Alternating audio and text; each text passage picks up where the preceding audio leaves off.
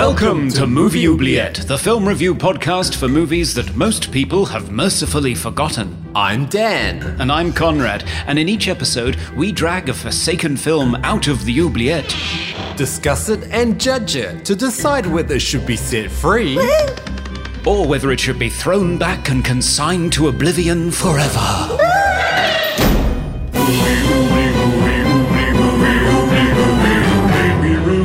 Films others tend to forget. Come with us and open up the Movie Oubliette.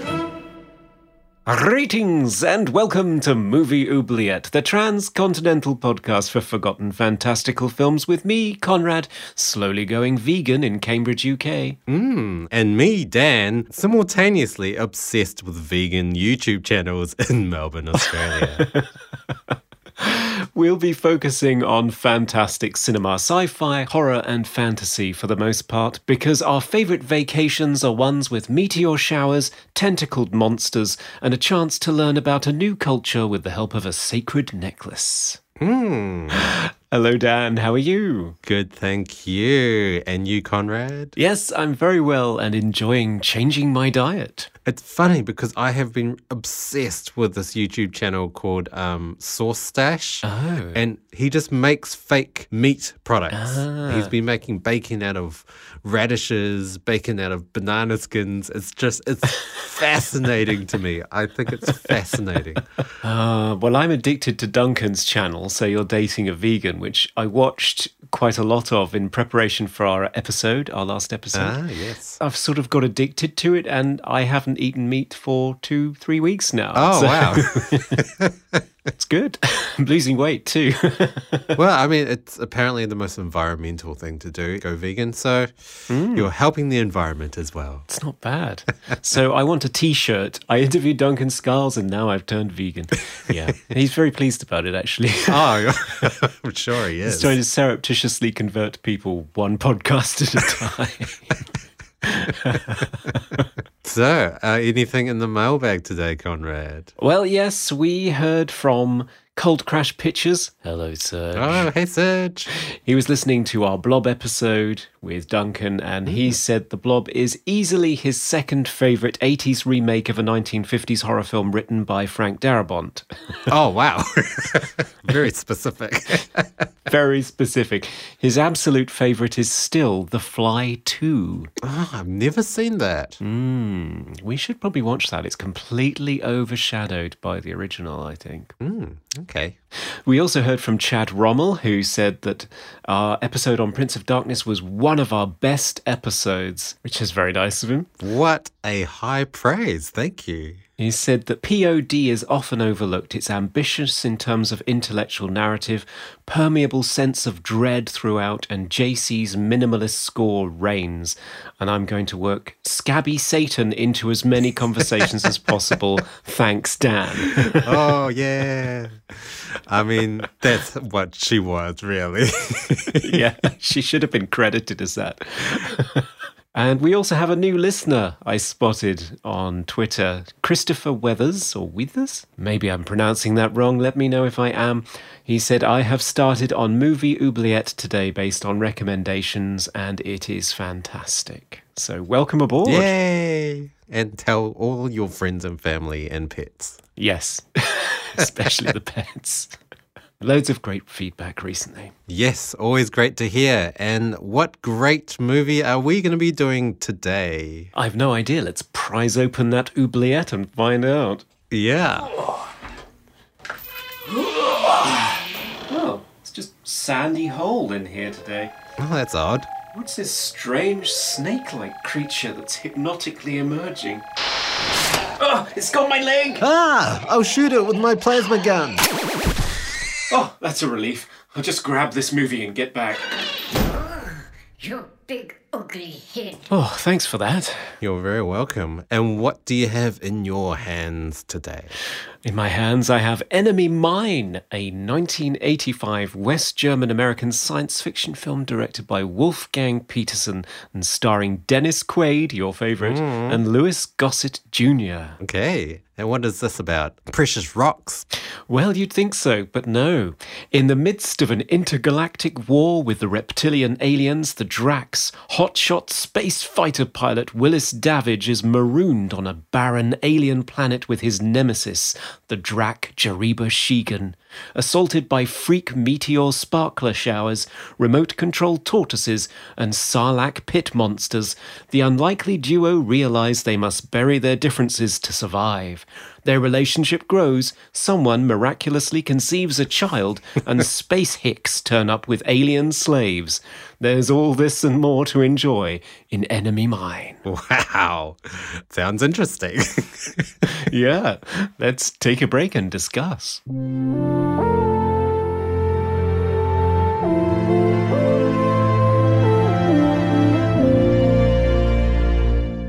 And welcome back, listeners, to discuss the 1985 sci-fi Enemy Mine with my favorite actor, Dennis Quaid.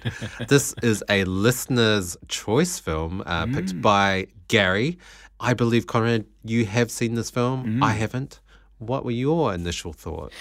Well, this is a fascinating one. It's got an interesting backstory in terms of its production. I'm not sure how aware you are of this. No, I'm not. So the film was started in April of 1984 with Richard Long Crane as its director, and he's a British director who's primarily known for dramas, to be honest. Okay. The last movie he did was one called Finding Your Feet, which was about elderly people going to a dance class and falling in love with each other and having a new lease of life. Oh. So it's that kind of cozy BBC drama-y type of stuff. And then he gets picked to head up a massive international production science fiction epic, which seems like an odd choice, really. Although I do feel this film is quite stage play-esque. Like it doesn't have many locations. It's mainly two characters and it has a lot of dialogue. That's very so, true. I don't know. It's not the most unusual choice of director. No, I guess not. It is very much a character-focused, two-handed piece. Focused on Dennis Quaid and Louis Gossett Jr., although other people enter the fray and it becomes a bigger thing towards the end. But originally they were filming in Iceland and Budapest, and they filmed for, reports vary.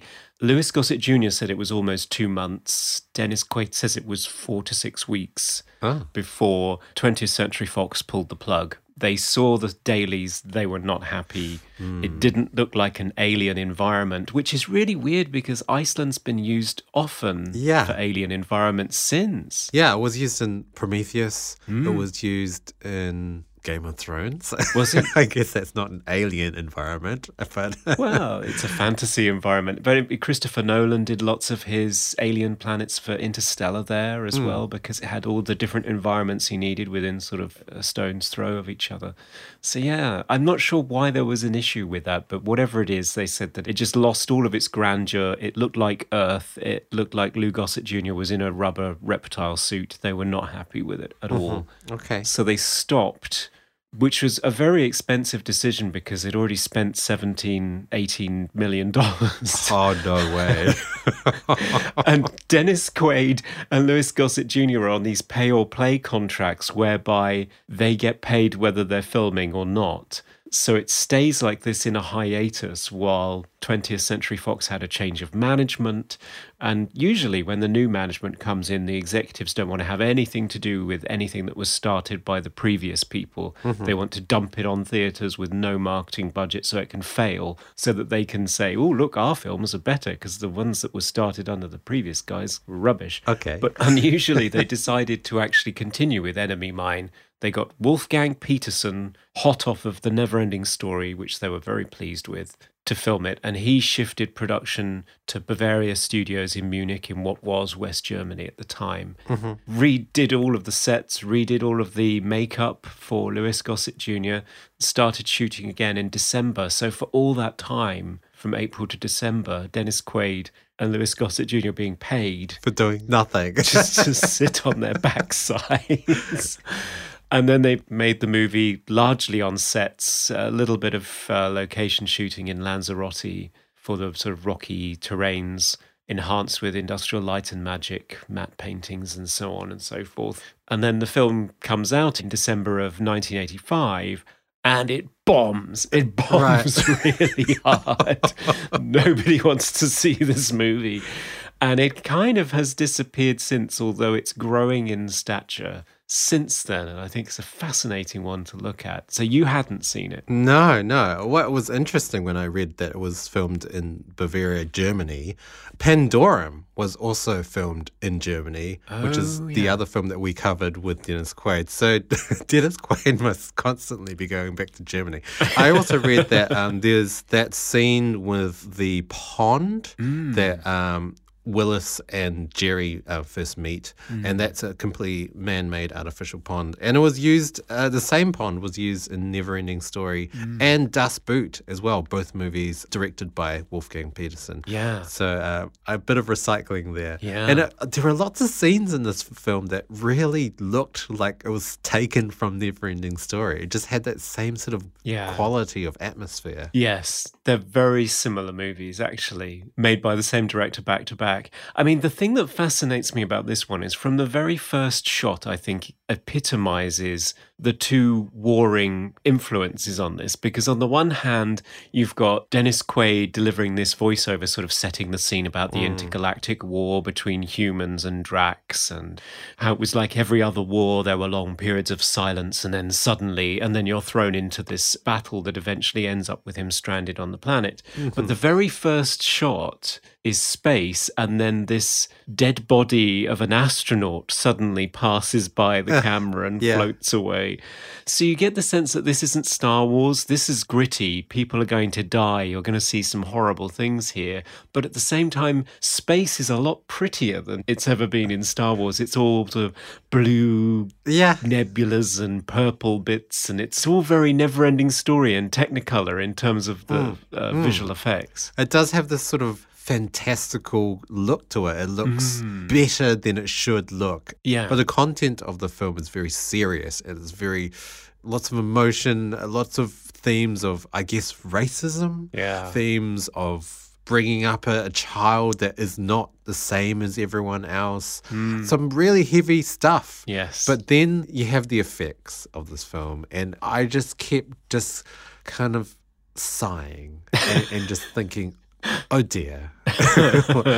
Is that what they could come up with? Even the first scene with the dogfight between the fighter spaceships in space, and they're all chasing each other and shooting each other, and spaceships exploding, and it just looks awful. It looks worse than way worse than Star Wars. It looks like it was filmed in the 50s and they just made it in color. It was not convincing. The explosions were terrible. Everything was just terribly composited green screen effects. And I just kept saying, oh dear. But that's Industrial Light and Magic's work. That's really interesting. I actually thought that the dogfight stuff and the space station wasn't too bad. Really? But as soon as it gets to the point where the ship is crash landing on the alien planet, it's straight out of Thunderbirds. It's terrible. It's really bad. I was thinking like Red Dwarf kind of effects, like early Red Dwarf. Obvious tiny little models just crash landing on like these tiny little sandy sets with sparklers coming off as explosions. It's and the smoke that gives away the scale. It's terrible, really bad. But I thought the Industrial Light and Magic stuff in space wasn't too bad, but it definitely doesn't feel like they're bringing their A game. No, it's like, hey, the main guys are over here doing Return of the Jedi. We've got this other job that's come in. How about the guy that cleans the vending machine does it or something? It's just it's the apprentices or something. I don't know. But some of the matte work I think they do, some of the paintings that they did on it, I think are pretty beautiful. And the sets are incredible. Yeah. In terms of set design on the actual alien planet, phenomenal. Yeah. Like incredible stuff. Like some of those rocks and textures that they created, wow. And even, like you said, all the matte paintings of the backgrounds of the planets in space and the stars and the night sky, and they look great. You know they're matte paintings, but they look great. Yeah. They look really, really cool. And they really do set the scene of this alien planet. Yeah. So let's think about the story. Yeah. Because usually we start with that, but we went straight into production design. It's very much a two-hander. It's the old tale of the enemies who are brought together in unusual circumstances and learn to love each other, which is always fun to watch. I've always enjoyed that kind of thing. Me too. Hell in the Pacific is probably the most famous war-torn version of it. Okay. Which is like a 60s World War II movie, I believe. I haven't seen it. Me neither. But it's also the sort of story that's been dealt with on Star Trek in a few episodes. Like I remember there was that one where Picard was on this planet trying to learn an alien language that was all declarative statements. I don't know, the sun in the west on Thursday with a milkshake. I don't know. It was, wasn't it Paul Winfield who plays the alien in that? Okay. So, yeah, because he's the police chief in The Terminator who gets shot when Arnold Schwarzenegger kills everybody. Yes. Yeah, so it's a fairly familiar story. And it's your favourite actor, Dennis Quaid, and Louis Gossett Jr., and I think they do a really good job of it. I think seeing as so much of the film hangs on whether this relationship works, I think that's one area where this really shines. Yeah, I don't. Oh, you're going to disagree. This is interesting. I think it does and it doesn't. I don't know what it is. I think maybe I'm just a terrible human, but I didn't like the character design for the alien. Really? I didn't. I felt like I couldn't like him. That was not the most pretty character design for an alien. No. To really kind of hold on to as a likable character. Does that mean that I am the worst person, that I am judging him because he doesn't look like a beautiful alien? He doesn't have soft features. Is that me? Is that... Yes. Because I found him really, really annoying and not nice to look at, and I don't know. The acting was great. I think Dennis Quaid gave 110% towards the character and acting and development of that character. I was really impressed. And there were moments where I was like, holy shit, he's really putting his all into this. Like, he's really committing to this character. Yeah. But I don't know whether the character design works on the other end. It just seemed like a terrible Star Trek prosthetic alien to me. Oh. Yeah, I don't know. I think if this movie was remade now with some better prosthetics and effects, I think it would be a lot more endearing, but I just couldn't emotionally attach to it. Oh. I really found the Jerry character to be intolerable. Really? Wow. Because I quite like that makeup. I mean, it went through a hell of a lot of revisions and changes. Oh, really? Poor Chris Wallace.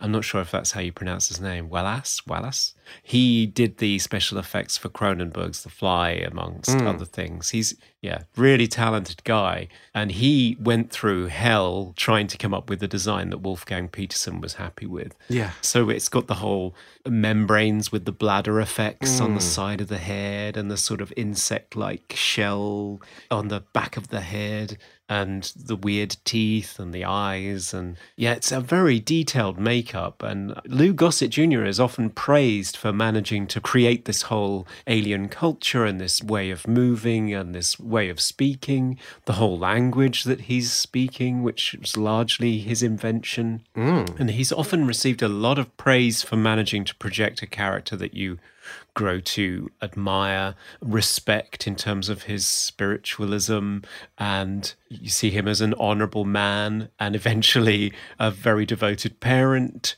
So, it's supposed to be a great character. And I'm always sold on this, mainly because of Lou Gossett Jr., I think. I think he's fantastic in this. It comes down to, for me, just the character design. I think the acting was great. I think the characters were well intended, but that character design, to me, it was like a cross between like a toad, an armadillo, and a pine cone. I don't know. It just, scaly characters don't look lovable to me. No. Maybe it was just the times and they couldn't quite pull it off. But I don't know. I'm the worst, obviously. No, that's fine. I mean, you have to have characters that you can fall in love with, and if the design doesn't work for you. I remember this was one of the problems with the animation James and the Giant Peach, was that kids were sort of crying in the theatre and they wanted to get out because all of these insectile characters with the spindly legs and the weird, people just weren't down with it. They just could not relate to these characters at all. So you have to be able to relate to the character designs. Yeah. As much as I disliked Jerry's character, whoa, did I despise the little kid that he gives birth to. You're hating That was Zamis even now. worse. Oh, no. He was horrible. And especially the baby version of him, I was just like, I know this is supposed to be adorable and cute and like very emotional, but I just thought, yuck. He looks like like they just got some mud together and squished it together into some sort of baby alien. Gosh, you're so alienist. I know. This is terrible. I'm the worst. I'm obviously the worst. I'm obviously not the audience that this film was for. Wow, that's amazing. So in terms of the story, how do you feel about Davidge? His progression from gung-ho, desperate to kill everybody. I mean, the whole reason that he's in this situation is because he is so hell-bent on shooting down Jerry because he shot down one of his squadron. So he's hell-bent on shooting him down and ends up entering the atmosphere, and therefore they both crash together. And he goes from being this completely gung-ho, alpha male, indoctrinated, hate thy enemy kind of person, to grudging respect, to actually learning his culture and learning his language.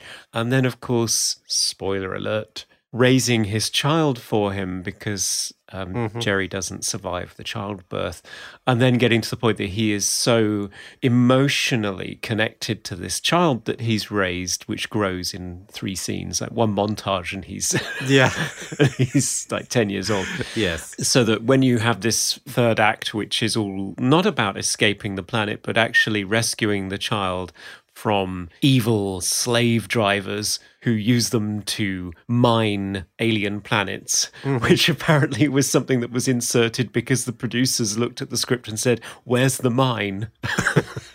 Because there wasn't one in the story. Yeah. I was confused as well. Like, Enemy Mine. It just didn't. I don't think it's a great title. Well, it's a possessive, isn't it? So it's mine enemy. That's what it's going for. Yeah. But some producer looked at it and thought, but where's the mine? So they had to add one. Which is terrible, so depressing. But yeah, so he has to rescue his child. So he goes from being this gung-ho guy all the way through to being a pretty decent human being and a loving parent and a very soulful, spiritual guy who's in touch with his ancestry and his responsibilities to the world, to the universe.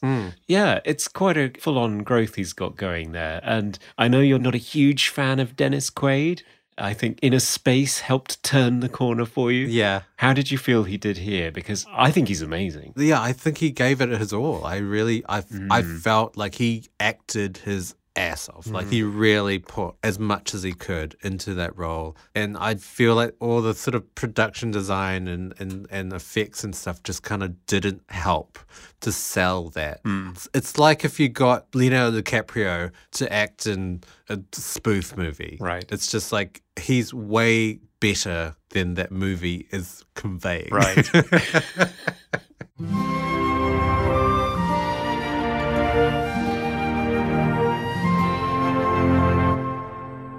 The core themes of this film are great. I love the themes and I love just the material of it, how dense it is, but I don't think it conveys across. Even the fact that at the start, Davidge has this completely unreasonable hatred towards this alien race just because they're at war and had never even seen the alien race in person. No. That's incredible. Just this blind hatred towards the enemy.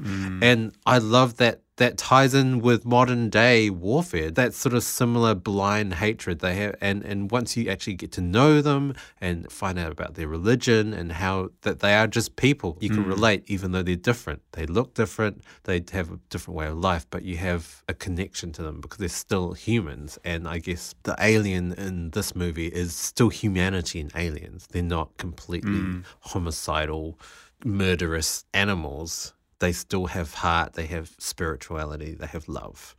So I love the themes, Yes. but I don't think the movie conveys them. And pacing-wise, God, this movie goes on for an hour longer than it should have. It just keeps going and going and going. And I felt like this could have been a great, concise Star Trek episode. Well, it has been. It was called Darmok. Yeah. Oh, yes. Wow. Yes. But this movie just smears it out to an hour and 48 minutes or however long it is. And it felt like it dragged a lot. Gosh, maybe you should have seen the UK theatrical version, because when it was first released here, Yes. they cut about 18 minutes out of it. So it was a clean hour and a half. Oh, okay. And it was missing a lot of the character development. Any scene where Jerry was talking about his spirituality or singing from the Talman, his sacred text, or reciting his lineage, a lot of that stuff went. Right. So you ended up with, much slicker pace, but it lacked the depth and the character development. Yeah. I'm shocked to hear you say that about the pace, because one of the things I really enjoy about this film is that you do feel as you go through this, I think he's there for 3 or 4 years if you look at the computer readout when he's rescued. If you look at this, you really do get the feeling that you have been through this epic journey that has spanned years. I mean, you felt it in a different way. It's like, when is this going to be over? But I do feel as though when you get to the end, to see him with all of his hair shaved short and to see him back in uniform again, it seems so odd because it seems so long since you've seen him look like this. And I quite like the epic feel of it. I could watch more. In some ways, I think that it's just a little bit too rushed, the ending. It feels like he's rescued and then he's back, and then he just has one scene where he's in a hospital getting bullets removed, and then he goes back. And then there's a big action scene and he rescues his kid, and that's the end of it. And it just seems a little bit too fast. You know, I would have liked to have seen him recuperating and dealing with the fallout at home with, here's this guy that's speaking this alien language. Has he gone native? You know, has he turned on his former comrades? You know, I would have been interested in that, but it's not interested in doing that. It's just like one scene on the space station and then he's going back to the alien planet again.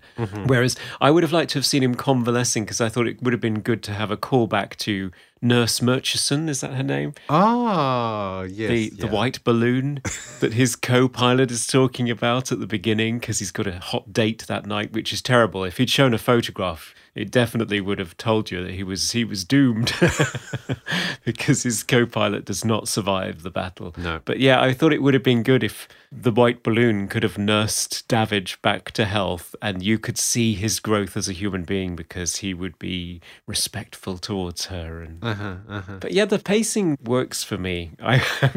In fact, it was quite an eye-opener for me to go from the VHS that I watched as a child, which was 90 minutes, the British version. And then when I got the Laserdisc in the 90s... Oh, Laserdisc, yes. All of a sudden, there's 20 extra minutes in here. And it's like, wow, where have all these extra scenes come from? Yeah, right. So, a different trajectory for me, I guess. Yeah, I don't know. I think I just found it slow. The character design just wasn't convincing. Some of the visuals didn't match the tone. No. And also, like you said, the ending just seemed kind of slapped on as an action climax of the film. And some of the gore was just like out of left field. Yeah. Like, did we need to see that? Yeah, it comes out of nowhere, doesn't it? You know, a guy getting munched in half by some mining machine, and another guy getting thrown into like molten metal and getting just melted. Yeah. It was just like... very shocking. Yeah, it earned a 15 certificate here in the UK. I don't think it did anywhere else in the world. it was PG in the US and Australia and New Zealand, but in the UK, the BBFC took one look at it and said, "Whew, this is a bit harsh." But there are only very few scenes, though. Most of it is dialogue and pretty much just one location. Yeah. But yeah, it's just a few scenes of very gory, bloody people, I guess. And the tone just seemed very off to me. And Yeah. I like films that have discussion and differences of opinion and characters. I love Linklater movies, Right. as we've mentioned. We mentioned in the last episode. Yeah. Before sunrise, before sunset, before midnight. Yeah, you were expecting that this would be the alien version of that. Yeah, and I do feel that sort of discussion in his movies, Linklater movies, it's much more profound and much more engaging. And I felt the discussion that the two characters were having in Enemy Mine just seemed quite basic. Yeah. Quite two-dimensional discussion. Like, I'm different, let's talk about it. And Let's call the whole thing off. there wasn't any sort of... Obviously, there was the language barrier because one character was an alien. So they had to learn each other's language, and that was kind of quite compelling. But it also meant that their discussion was very, very basic in terms of like the words they use, and they couldn't really delve into really deep and meaningful sort of ideas about maybe more existential stuff they could have talked about. I don't know. Right, yeah. Didn't seem as intelligent as it could have been. One of the things that I've seen critics criticize the movie for is that although it evokes two strands of racism that are obviously hot button issues, particularly in the States. The obvious one is slavery. Sure. It has to be pointed out that both of the actors portraying the aliens are African-American actors. So you've got Lou Gossett Jr., who just won an Oscar a few years before for being a gunnery sergeant in An Officer and a Gentleman with Richard Gere. And then as Zamis, you have Larry C. Bumper Robinson II. Ooh. That's a name and a half, isn't it? That's a line fitting of Jariba, isn't it, really? And he was 10 at the time, and he went on to become quite a famous voice actor on things like Transformers and Marvel animations. So even though they're covered up with, in your opinion, not very convincing makeup, they are still black actors being enslaved by white guys who... Is it too much of a stretch for me to say that they look like they're coded to be Southern? They are, 100%. They pretty much are, aren't they? I mean, you've got Brian James, who's Leon from Blade Runner, who's just batshit crazy like he always is. But everybody else, they do kind of look as though they are coded as Hicks.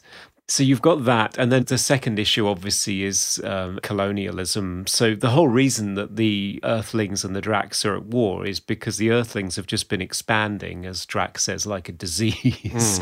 And they've encroached upon the Drax territory, and the Drax are fighting back, saying, no, this is ours.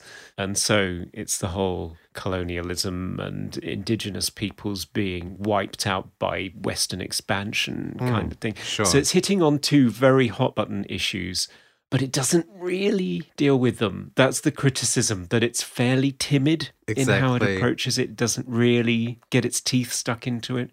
But for 1985, yeah, not bad. I don't know.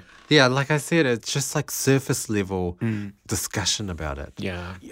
I liked the scene where David was kind of talking about his lineage, and same with Jerry. They were talking about their family and like their mother and their father, and that was kind of profound and endearing.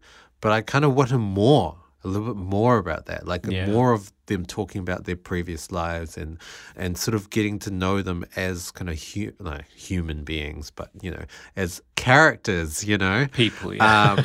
But they didn't really expand on it as much as they could have. I just found a lot of the dialogue would kind of go in the right direction, but then stop. It didn't go as far as I wanted it to go. And in that respect, it felt quite predictable. Yeah. Apart from the whole pregnancy thing, that was startling. Yeah, that came out of left field. I was wondering how you'd feel about that. Because, the third act of the movie, or is it? It's sort of the second half, because Jerry dies. Spoilers. Yeah, an hour into the 2-hour film, he dies. Yes. Yes. The second main character that you think is going to be throughout the whole film, he dies. And then you're left with the kid who you find irritating. Awful. Yeah, I guess he is slightly irritating, but you do lose something once Louis Gossett Jr. is out of the picture, literally. But I was so fascinated by the growth in Davidge and in the new situation that he found himself in. And it kind of picks up pace after that anyway, which is what I was complaining about, because the kid grows up in a montage. They have a few conversations about the fact that he's different, that he only has 3 fingers and that he will never get 4 and 5.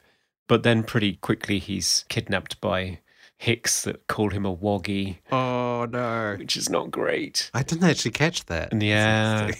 Yeah, he says, fine little woggy if I ever saw one, which I'm not sure whether that phrase is ever picked up in the States, but certainly it was a phrase that was used in the British colonial era. It's interesting because in Australia, wogs are Mediterranean people. Right. Italians, Lebanese, Turkish, Greeks, they're all considered wogs. And it's kind of like you can kind of say it, but you can't kind of say it. Like I would never say to a Lebanese guy that word. No. But it's still kind of in the vernacular of most Australians. Is it? Oh, it's died a death here. Yeah, it's interesting because it's not quite offensive, but is kind of offensive depending on the context.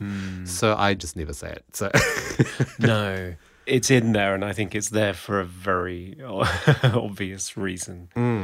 Yeah, so he's kidnapped, and then you have the whole rescue, and then it comes to a conclusion, and Davidge is this... He's the great white man that's going to end the war. It's Yes. sort of Dances with Wolves again, isn't it? It's that kind of thing. the white, what's it called? The white savior? Yeah. There's that thing going around social media about all these famous white celebrities going to Africa and getting these almost posed pictures with all these African children and Yeah. being the white savior. Yeah. Yeah, a little bit. It feels a little bit like that in this film. A little bit, but still, baby steps. It's progress, I think. I think it like in its core, it has great intentions, but I just don't know whether it conveys that. I mean, there is one thing in terms of the storyline that I just didn't understand about this film. Okay. Like crash land, and they just set up camp forever. Yep. What? Why didn't they explore? Like, it seems like years before Davidge decides, maybe I should just walk that way for a bit and see what's over there. What? I'm slightly puzzled by when they first meet. Davidge thinks that setting on fire of the surface of the lake that Jerry is swimming under Yes. is going to hurt him in any way. Why does he think that's going to work? Yeah. I don't get it. Yeah, I thought that was interesting as well. And also when he did decide to finally explore the planet, he finds all these remains like litter or rubbish from humans. And he picks up a Pepsi can. Oh, come on, product placement. He's going to do the taste test even now. Yeah. And of course the Pepsi can is weirdly shaped because It's the future. Yeah. Yeah.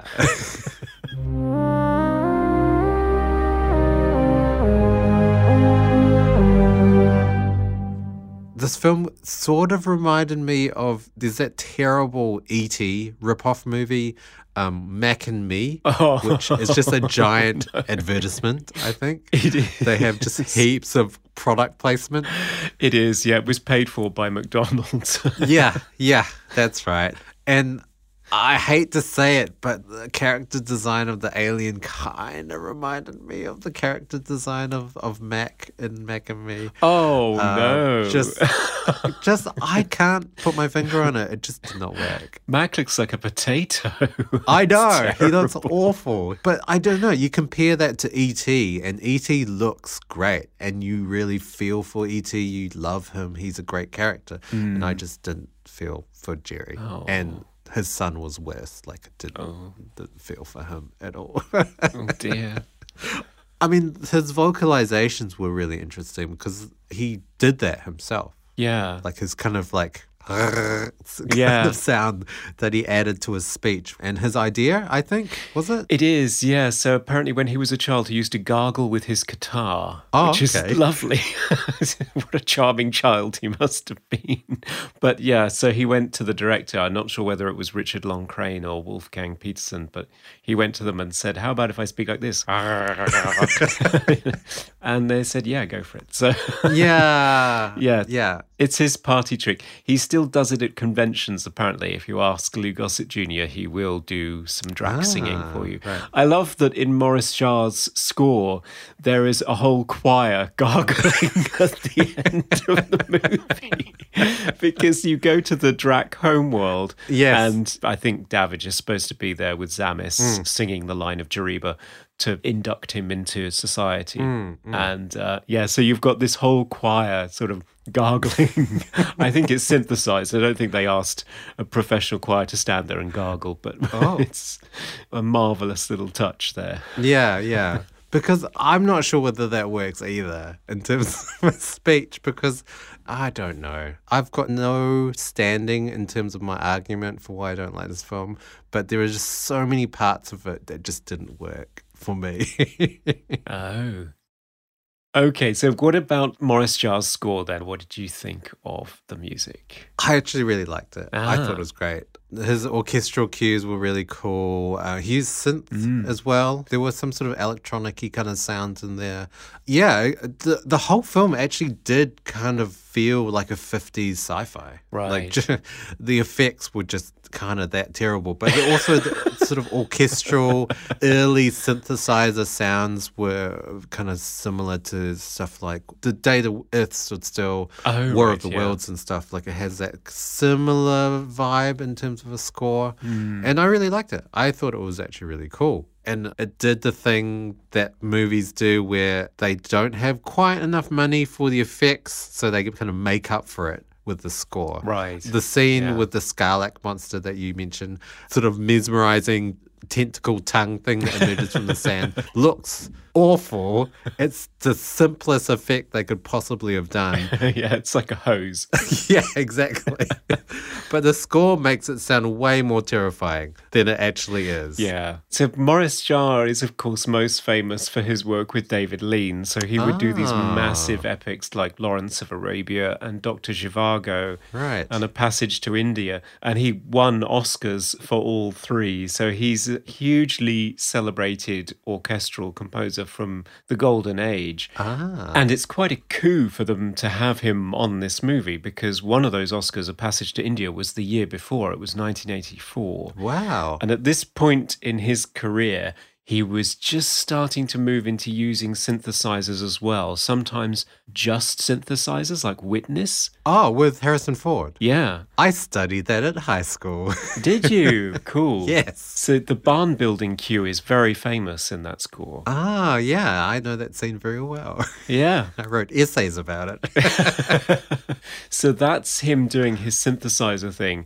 I like the way that he blends synthesizer with the full orchestra, and how for the first half of the movie, it's very synthetic and very cold. And it's only after the two of them have reached a sort of fragile understanding and Jerry has rescued Davidge's life once, that you then get this big expansive orchestral cue of them exploring the world around them. And that, I think, works really well. What I don't like is the synthetic sounds that he chooses. It just sounds like Grandpa picking the worst presets on an 80s keyboard. It's like Jerry Goldsmith had people who programmed for him, and he used presets a lot, but he would sort of pick the cool ones, whereas Grandpa Jarre, whose son is Jean-Michel Jarre, so he should really know better, but it seems like he picks the really naff settings, like that electronic wind instrument noise that he's using for the main theme all the time. Yeah. And some of it just sounds really tacky to me. I kind of liked. I always have a soft spot for synth 80s scores. Yeah, it's okay. It works for me. I think it works. Now it's time for Random Trivia. So Dan, what nugget of trivia have you rescued from the tentacle of a vicious Sarlacc pit creature today? Well, we have mentioned the language of the alien Drac. Jerry, Louis Gossett Jr. was kind of gargling saliva, as he was speaking. But that language was actually made up from scratch for the film. Right. And they actually used a lot of Russian, just pronounced backwards, I think. So that's pretty innovative in terms of creating a language for a sci-fi. Yeah. Because I always think that's a lot of work to create a language for a film that will only be for that film, you know? It is, yeah. And you can tell with things like Klingon that it's just started out as random nonsense and then they've eventually got to the point where they had to do a dictionary. Yeah. It's Yeah. Impressive. wow. It's like Tolkien doing dozens of languages. I think he spent know. more time on all of the languages for Lord of the Rings than actually writing Lord of the Rings. Right. That was his thing, I guess. Fascinating trivia.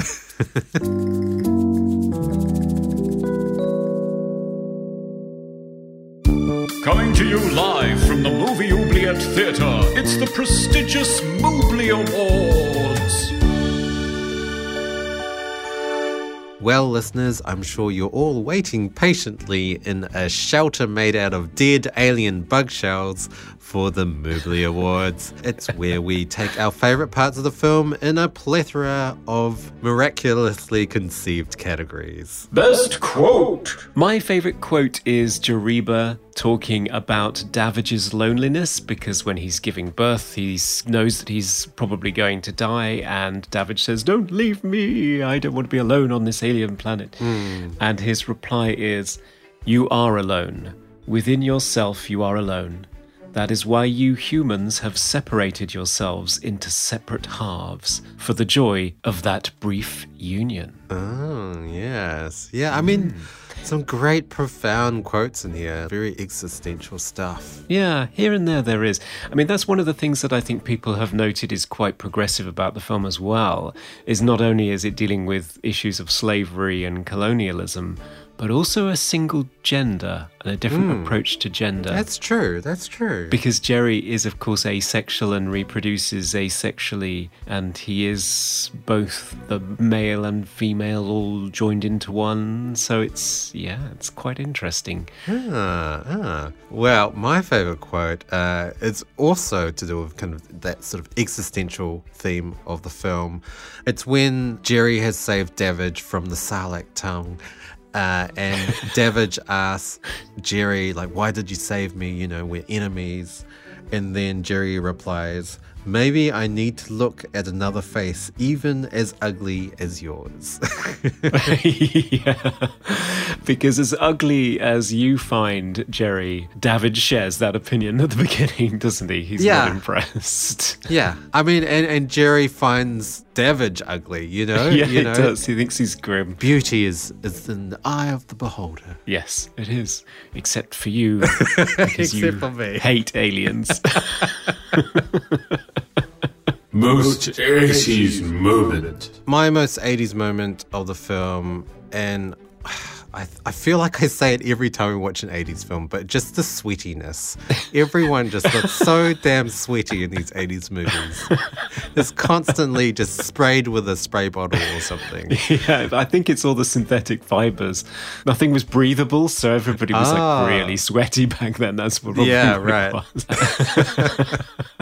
And for you, Conrad? For me, the most 80s thing is the biracial buddy comedy. Oh, sure. So it started with things like Richard Pryor and Gene Wilder, and then there were lots of cop movies like 48 Hours with Nick Nolte and Eddie Murphy in 1982. Lethal and then, of course, Weapon. Lethal Weapon, yeah. Mel Gibson and Danny Glover. Yes. So there were loads of these, but this kind of anticipates the more sensitive examination of masculinity that came with later pairings like this. So something like The Shawshank Redemption. So I think this is kind of like the relationship between Tim Robbins and Morgan Freeman in The Shawshank Redemption, if Red died and Andy Dufresne raised his child for him. Yeah. Favorite scene. As much as I have ridiculed the Sarlacc monster, I quite like the Sarlacc monster scenes The first one or the second one? There were 3, actually. The very first one was the bug getting eaten by it, and I thought that was hilarious because there was no sense of size because, first of all, the bug, you had no idea how big that was. No. And the Sarlacc tongue, you had no idea how big that was. So I thought it was tiny. And then you have the second scene with this giant pit and a giant tongue, but with Dennis Quaid as a reference. Then you realize, oh, it was actually way bigger than you thought it was. Yeah. And then the third scene, you have the Sarlacc monster enter into their shelter, and then suddenly everything just collapses for some reason. All the pillars around the shelter just fall over. Why? I don't know. I don't know. No. Well, we'd already established that Davidge was already a shit builder, hadn't we? So That's true. that's one of the funniest scenes, is him saying shit. That's true. And what was your favorite? Mine is Jerry telling Davidge that he's pregnant. I just love that scene. I think it's full of genuine warmth between them. It's during the snow, so it's a different season on the planet. There's a passage of time, and it's, instead of being so harsh, it looks quite pretty. And that's when Davidge finds out that he's going to be a dad. Well, an uncle. I don't know how does this work. Yeah. But it just seems like a romantic scene, and I love Dennis Quaid's performance when he says, "How? Don't look at me." It seems so genuine. It really does. It is, yeah. It's a lovely scene between the two of them, and I think it really warms you to their characters, both of them. Although not you. Best hair or costume? I didn't have anything. For hair and costume. Okay. I didn't have anything either, but I was fairly impressed with the progress of Davidge's hair from crew cut to full-on Robinson Crusoe. Me too, actually. Wild hair and beard. I thought they managed it really well, and it never looked fake. I thought it was good. Yeah, and then when he comes back to the planet, like all clean shaven, and it looks weird. Like he looks, because you're so used to him being all disheveled and tramp-like, and then suddenly he's all clean and shaved. It does look peculiar. So Zamis doesn't recognize him and says, "Uncle, you look terrible." Which is really sweet. Most cliched sci-fi moment? I don't know if mine's a sci-fi cliche or an action cliche because it happens in both, but it's killing your co-pilot. Oh, yes. It really does happen in both. It does. So Luke does it to Dak in The Empire Strikes Back. Then Davidge does it to poor Joey in 1985. And then Maverick does it to Goose in Top Gun in 1986. Yes. So in any of these movies, do not be the co-pilot. It's not a good idea. No. My sci-fi cliche for this film is it's kind of a pet peeve. Whenever there's a sci-fi, when they land on an alien planet and they just waltz on out expecting it to be oxygen filled. Yeah. And there's just not even talked about at all. There's no like hesitation when he takes off his helmet. It's just like oxygen. Yeah. What? Yeah, it's universal.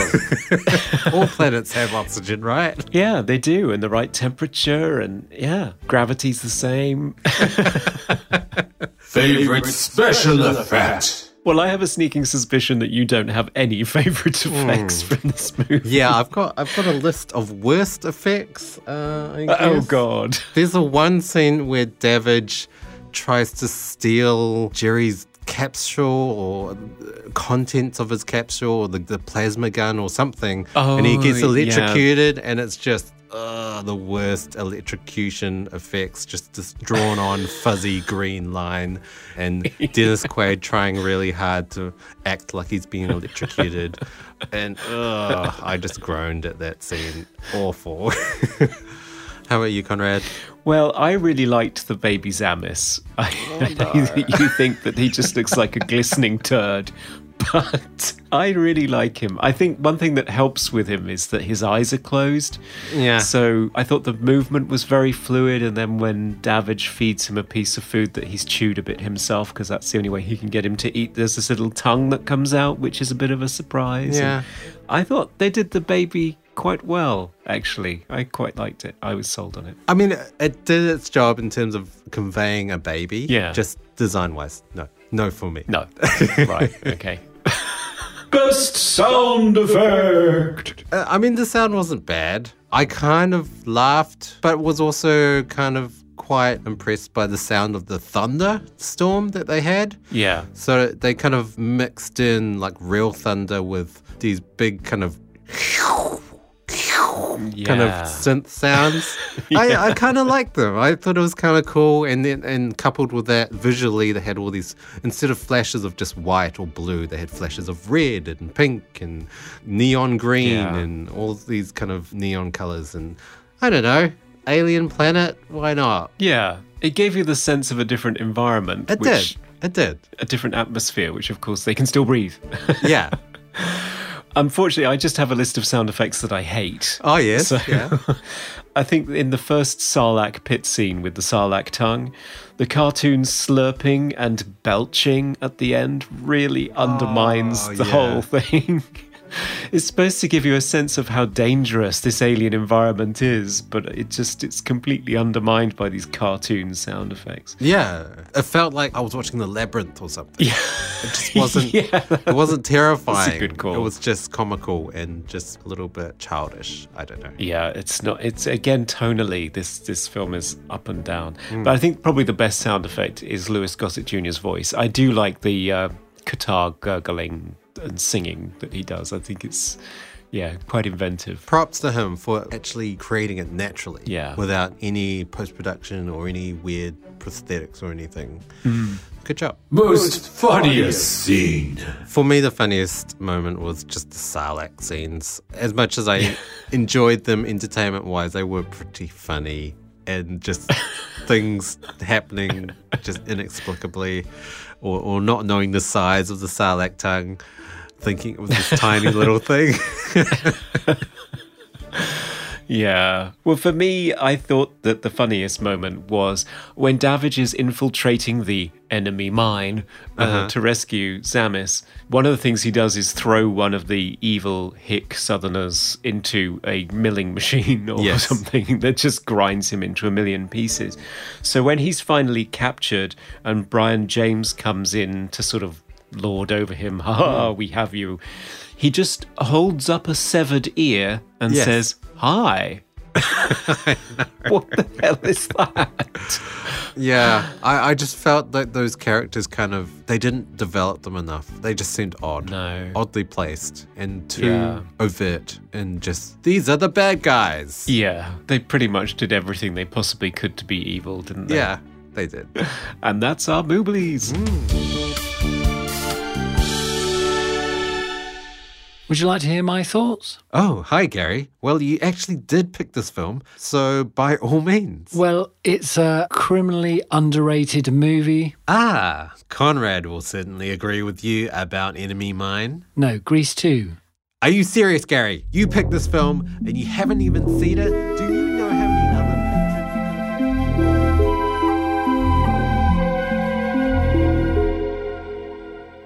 Well, I'm sure you've been on tenterhooks waiting for the final verdict, and here it is. Should Enemy Mine be released from the evil southern slave traders into the loving arms of Dennis Quaid, or should it be grabbed by a tongue and dragged into the Sarlacc pit to be eaten alive? Dan, I've got a funny feeling I know what your final verdict is going to be, but let's hear it. All right. Well, yeah, I didn't like this film. I found it very slow. The themes were solid in sort of their base value, I guess, but they didn't really go into as much depth as I wanted. I felt the characters weren't as likable as they could have been. Production-wise, it didn't work. The effects didn't convey the sort of grittiness of it. The fact that they were stranded on an alien planet, it just didn't seem as dangerous as it should have been. And as the film progressed, it just kind of got worse. Oh, Wow. I would like to point out, though, that this film is the third film that we've done with Dennis Quaid, and he is now in the lead in terms of a repeat actor being in a film that we've discussed. He's followed by Kiefer Sutherland, who was in Melancholia and The Vanishing. Oh, yeah. And also Sam Neill, who was in Dead Calm and In the Mouth of Madness. So Yes. Dennis Quaid is in the lead. I'm just going to write it on my little tally here. So props to Dennis for taking the lead on that, but Enemy Mine does not take the lead in my mind as a very good film. But Conrad, what were your thoughts? There's a lot of Dennis in the oubliette. I think it's because he's kind of a poor man's Harrison Ford. So, Yeah. interestingly, Richard Long Crane has directed a movie with Harrison Ford subsequently after being fired from Enemy Mine. He did the thriller Firewall. And Wolfgang Peterson did Air Force One, just talking about movie connections. And Dennis Quaid, of course, has appeared in a movie with Louis Gossett Jr. before. They were both in Jaws 3D. All right. Yes. So Lou Gossett Jr. was nominated for an Oscar one year, and then the following year he was nominated for a Razzie Award. Oh, right. And they talked about how Enemy Mine was going to be their redemption, that they were going to redeem themselves by being in this movie together. And I think they did. I really like Enemy Mine. I love the relationship. I think it's one of Dennis Quaid's best performances. I think he's very good in Inner Space, but that's a lighter comedic role, and it's also more of an ensemble piece. Whereas this very much is a two-hander, and I think that Dennis does an amazing job of going from this alpha male all the way through to this grudging respect and then becoming a responsible parent and a better human being. And I thought Louis Gossett Jr. does an amazing job in that makeup of creating a whole alien culture and a way of speaking and a spiritualism and singing and physicality as well, the way he moves. I thought he did a really good job. I'm kind of sad that he disappears halfway through. I do find the kid a bit irritating, but I'm so sold on Davidge's love for him because of Dennis Quaid's performance, and so I'm bought into the finale where he rescues him, although it all seems a bit rushed. But you do feel like you've been on an amazing journey with this character.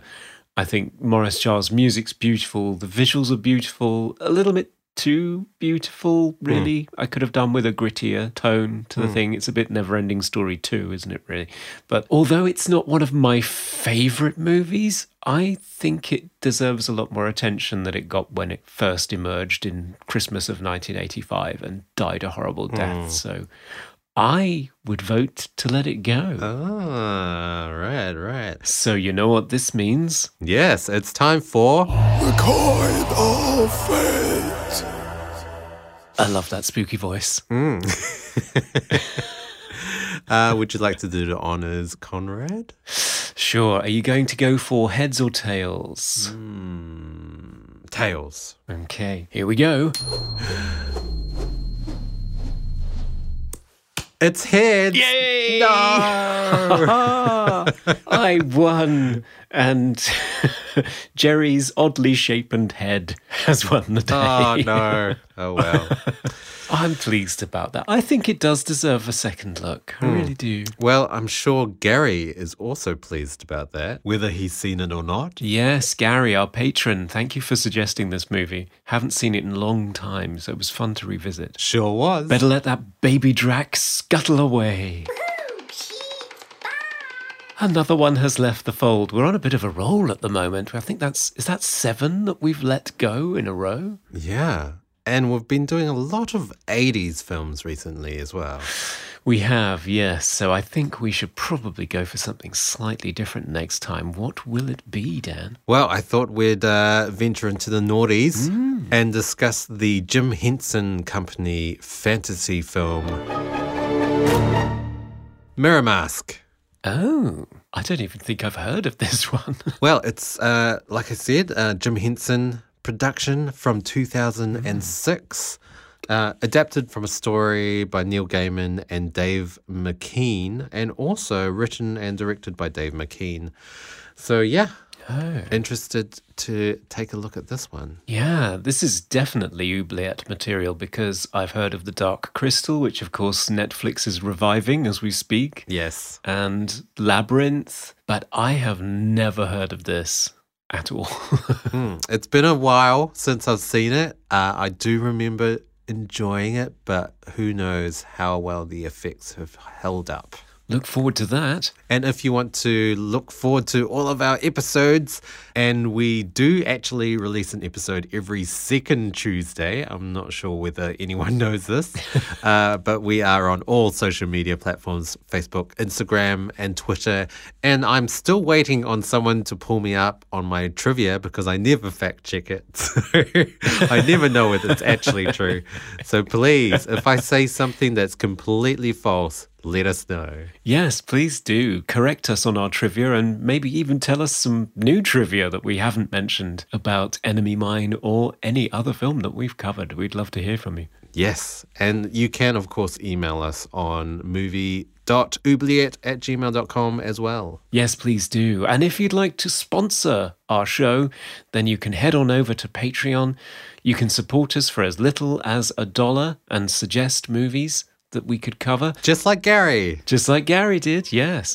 And if you pay $5, then you get access to lots of bonus material, including videos and extra podcast bits that we've cut out, and extra discussions with our guests about their own movies, all sorts of things. And you'll feel very warm and fuzzy inside as well. You will. You'll feel good. Thanks for joining us, listeners. Yes. Stay tuned next time. Bye for now. Goodbye. We review the films others tend to forget. Come with us and open up the movie oubliette. And so Conrad brought Enemy Mine before the Holy Council, and the name of Conrad was added to the line of Jariba.